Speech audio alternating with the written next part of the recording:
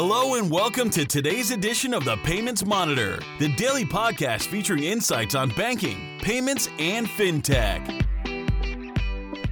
Good morning. Welcome to the Payments Monitor. My name is Faisal Khan. Today is the 2nd of November 2015. Some top stories for today are: card scheme giant Visa has agreed to buy Visa Europe in a deal worth 21.2 billion euros.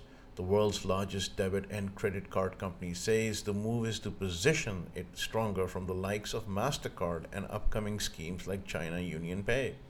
The Federal Bureau of Investigation is in a hot seat. Earlier, it issued an advisory to all cardholders in the US to use their PIN on their new chip and PIN cards, making the transaction more secure at the retail level.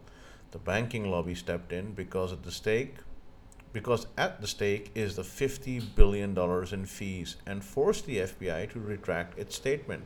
Now the blowback from both sides of the fence is intense, questioning FBI's wisdom to issue a fraud alert warning and then retract it because of quote-unquote a banking lobby pressure.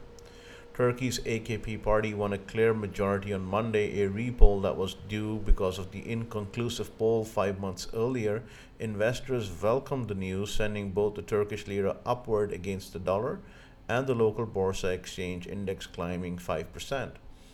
China rolls out its first large passenger jet manufactured by the Commercial Aircraft Corporation of China.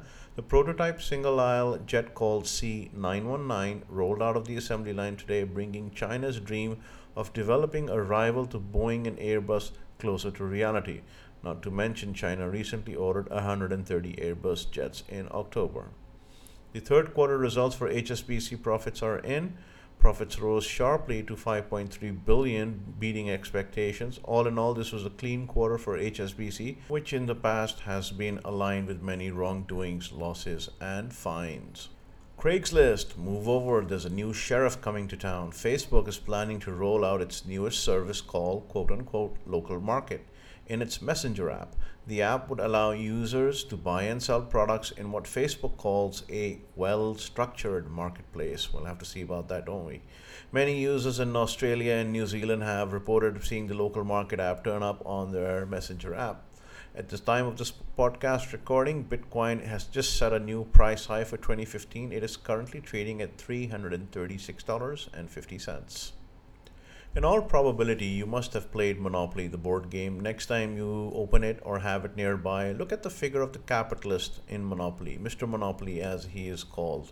Previously, his name was Uncle Pennybags. Little known fact that his reference and drawing, the top hat, the handlebar mustache, the walking stick, the long coat, were all transpired and inspired by none other than one man known as John Pierpont Morgan. Yes, absolutely, J.P. Morgan as we now know him.